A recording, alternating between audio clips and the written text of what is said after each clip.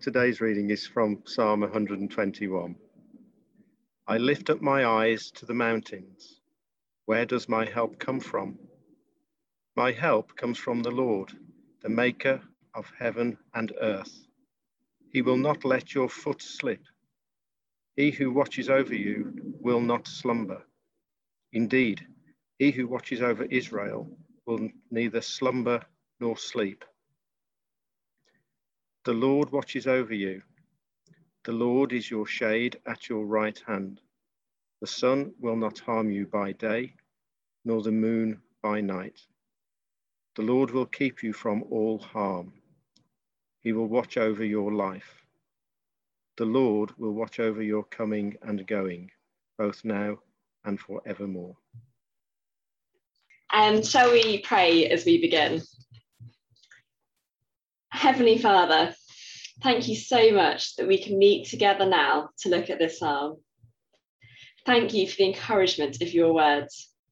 Please would you speak to us through it, and by your Holy Spirit, open our hearts and minds to what you have to say to us. In Jesus' name we pray. Amen. Help, I need somebody. Help, not just anybody. Help, you know I need someone. Help. So goes the chorus of the famous Beatles song. My dad is a massive Beatles fan, and so the Beatles were the soundtrack to my childhood when I was growing up. I remember hearing this song as a small child and thinking that it was really obvious that you ask for help when you need it. But somehow, somewhere in the growing up process, we lose this. We get more independence as we get older, but it can become harder to ask for help. Particularly in our Western culture, and particularly, I think, in the working world of London and Parliament, asking for help can often be perceived as a sign of weakness. But that doesn't mean that we don't need help. In an interview years later, John Lennon admitted that the whole Beatles thing was just beyond comprehension. I was subconsciously crying out for help. We all hit points in life when we are faced with our lack of self-sufficiency, when we realise that we are unable to cope on our own and we cry out, help. I'm not talking about trivial things here, like when I often cry out help to get my housemates to remove a particularly large cider, but rather when we are really struggling, when the way ahead seems too hard, when we don't know how we are going to cope, when everything seems to rise up around us and threaten to overwhelm us. The psalm we're looking at today speaks into this. Our psalmist needs some help. But before we dive into the psalm, here is a bit of background. Psalm 121 comes from a collection of psalms known as the Songs of Ascent. This set of 15 psalms would have been sung by pilgrims on their way up to Jerusalem. They are songs for the road, to spur them on and to keep them going. Geographically, Jerusalem is higher up than the surrounding area, and so whichever way you came, you'd have had an arduous uphill climb and would have faced many dangers on the road. Now, we may not be pilgrims going on a journey to Jerusalem, but we are all travelling on a journey through life, which will have many ups and downs. And sometimes we will hit a stretch which is particularly arduous and difficult. For many of us, the last 18 months will have been just like that. The pandemic has been a long, hard slog that has taken its toll on us in many ways. And it seems that we might not be out of the woods yet. We've probably all hit points in the last 18 months when we've not been sure how we're going to keep on going, when we've become acutely aware of our need for help. So I pray that wherever you feel you currently are at in this journey of life this lunchtime, that this psalm is an encouragement to you today. We're going to look at it in 4 short points, taking 2 verses at a time. Firstly, we see in verses 1 to 2 that our help is from the Lord. Our psalmist begins by lifting his eyes to the mountains. Now, when I think of mountains, I think back to going to Snowdonia several years ago and being awestruck by the stunning scenery and majestic peaks. But our psalmist isn't looking at the mountains thinking, wow, what an amazing view, but rather, oh no, there is danger up ahead. The mountains would have been a source of fear and anxiety for the pilgrims. They symbolise the arduous journey to come, and they are the perfect site for an ambush by robbers.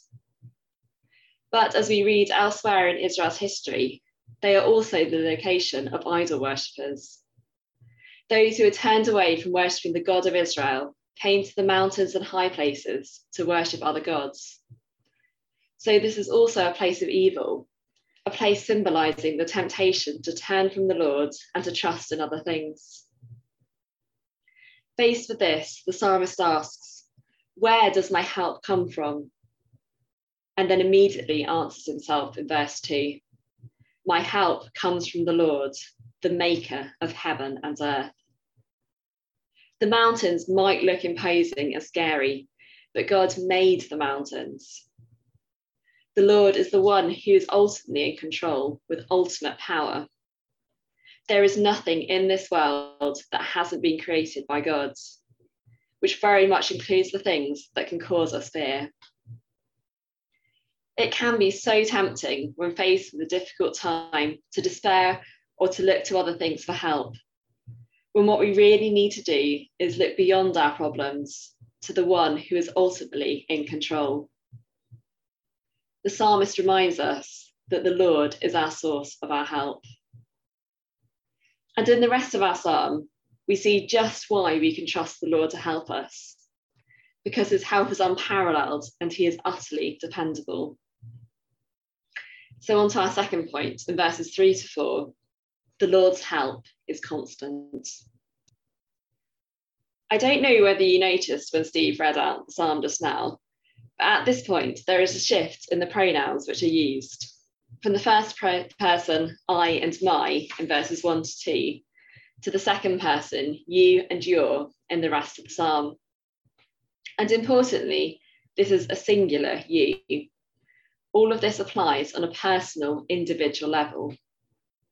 It's almost as if at this point, the psalmist's travelling companions gather around him to offer encouragement. The phrase watches over you is repeated 5 times in this psalm and is actually there 6 times in the original Hebrew. This phrase could be translated as keep, guard, or fence in. It is an active thing. God is on the lookout and is acting as a guardian. And as we see in verses 3 to 4, he is constantly watching over. He is always alert, always concentrating. He does not need to take a nap or have a deep sleep.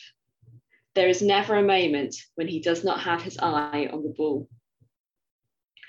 Now, over the summer, I recently bought my first car with my fiance James. And a few weeks ago, we went on our first road trip up to a wedding in Bolton. James is from South Africa, and this is the first time he had driven a long distance in the UK. So I was acting as an extra pair of eyes for road signs and offering advice on how to navigate roundabouts, which lane to be in, and so on. On our journey home down the M1 and then back round the M25, we were dealing with lane closures, variable speed limits, cars and lorries doing some pretty crazy things. And to be honest, I was tired and was really struggling to stay focused. James would keep asking, Alison, are you paying attention? And I'd have to admit to having let my concentration lapse a bit. I mean, it was a good thing that I wasn't the one who was actually doing the driving. So I'm not sure how much help I was on that bit of journey. But God's help is nothing like that. He never gets tired or distracted. He is always alert, always watching, always ready to step in. He will not let us slip because he wasn't paying enough attention. And so we can trust in the Lord's help because it is constant. So moving on, thirdly, in verses 5 to 6, we see that the Lord's help is comprehensive. The protection that God offers is complete. As I've just said, I recently bought a car, and so I've had to navigate the confusing world of car insurance for the first time, trying to work out what things we need cover for and which policies offer the best protection and value for money. But the help the Lord offers is like the most comprehensive of insurance policies. There are no exclusions. Everything is covered. And there is no lengthy claims process either. God is right on hand to offer his helping hand for every kind of danger, offering shade and refreshment from the heat of the journey in verse 5, and protection from both the sun and the moon in verse 6. The dangers of the sun would be very real to the pilgrims on their journey, whether that's sunburn, heat stroke, or dehydration. And so the Lord is there seeing to their physical needs. But the dangers don't go away when night comes. God is there offering protection as well. The night would have held its own dangers, for example, in the form of wild animal attacks. But also in the ancient world, there was a belief that if you exposed too much to the light of the moon, you would have all sorts of emotional and mental health problems. That's where the word lunatic comes from. It's linked to lunar for the moon. And while we now have a much greater and more sympathetic understanding of mental health problems, the point still stands. God is not just covering the pilgrims' physical needs, but is also protecting their minds and mental well-being too. We might face all sorts of challenges in life: ill health, bereavement, challenges at work or in our families, but there is nothing outside the remit of the Lord's help. The Lord is able to help in all kinds of dangers, day or night, physical or mental. He has it all covered. And so our fourth and final point in verses 7 to 8, the Lord's help is continuous. The psalmist expands the scope of the Lord's help in verse 7 when he says that the Lord will keep you from all harm. Now let's be careful here. The psalmist is not saying that nothing will ever go wrong. That's obviously not real life. Our psalmist still has a difficult uphill climb ahead. And we all go through tough times, whether or not we are a Christian. This is not saying that if you trust God, then you get to cruise through a problem-free life. Sadly, people still get sick and die. Relationships still break down. People still lose their jobs. Hopes and dreams are still dashed. It's not that God will keep you from ever experiencing any harm, but rather that God will keep you through all harm. He will be with you every step of the way, giving you what you need to keep on going. As the second part of verse 7 explains, he will watch over your life. This could be translated, watch over your soul. He is guarding you from spiritual attack and keeping you ultimately safe with him. The Lord's continuous help is also seen in verse 8.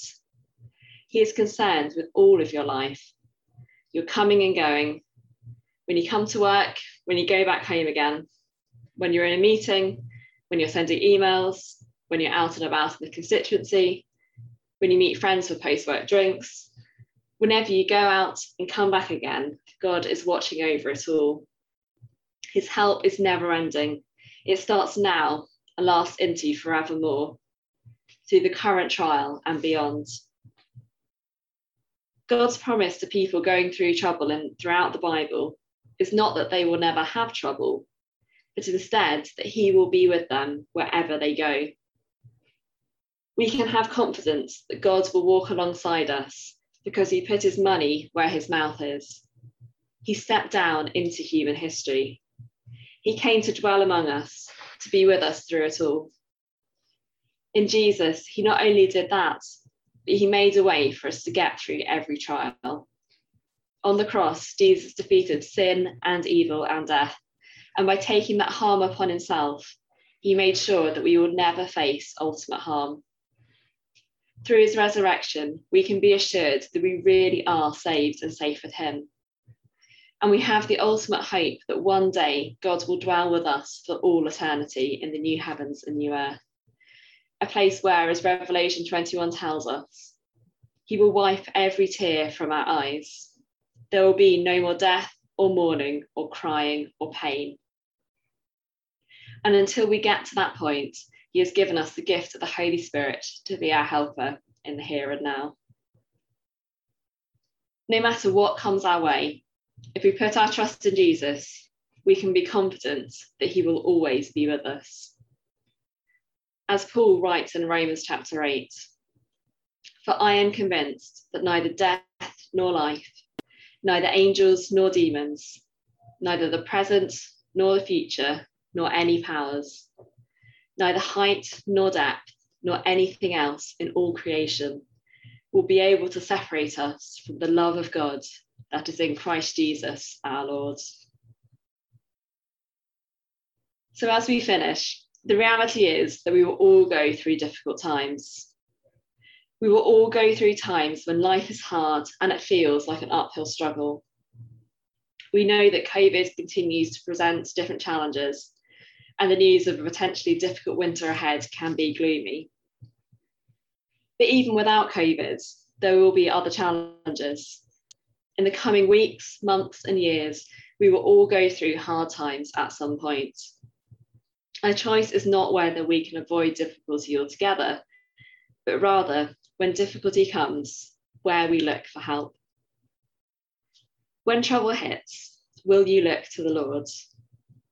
Will you trust in the one who is always watching over you? The one whose help is constant, comprehensive, and continuous. The one who has proved his love for you by sending Jesus. The one whose love we can never be separated from, no matter what might befall us. Let us pray to finish.